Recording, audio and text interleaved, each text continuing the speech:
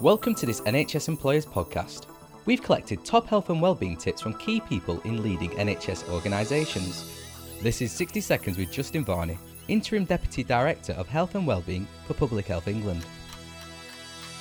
We're trying to give people strong foundations being good line management, access to occupational health, equality and diversity, those basic things that everyone should have to have a healthy and productive workplace. We felt very strongly you have to co-produce your staff wellbeing approach.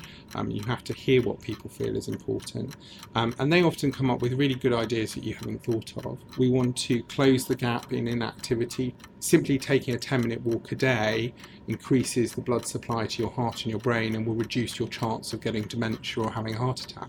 Justin Varney's 3 top tips.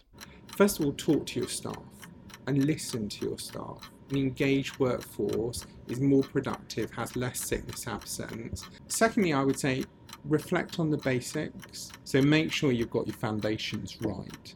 And it's important also to reflect a bit on your workplace. And I suppose that's my third point, is understand your business. Understand the breadth of your workforce.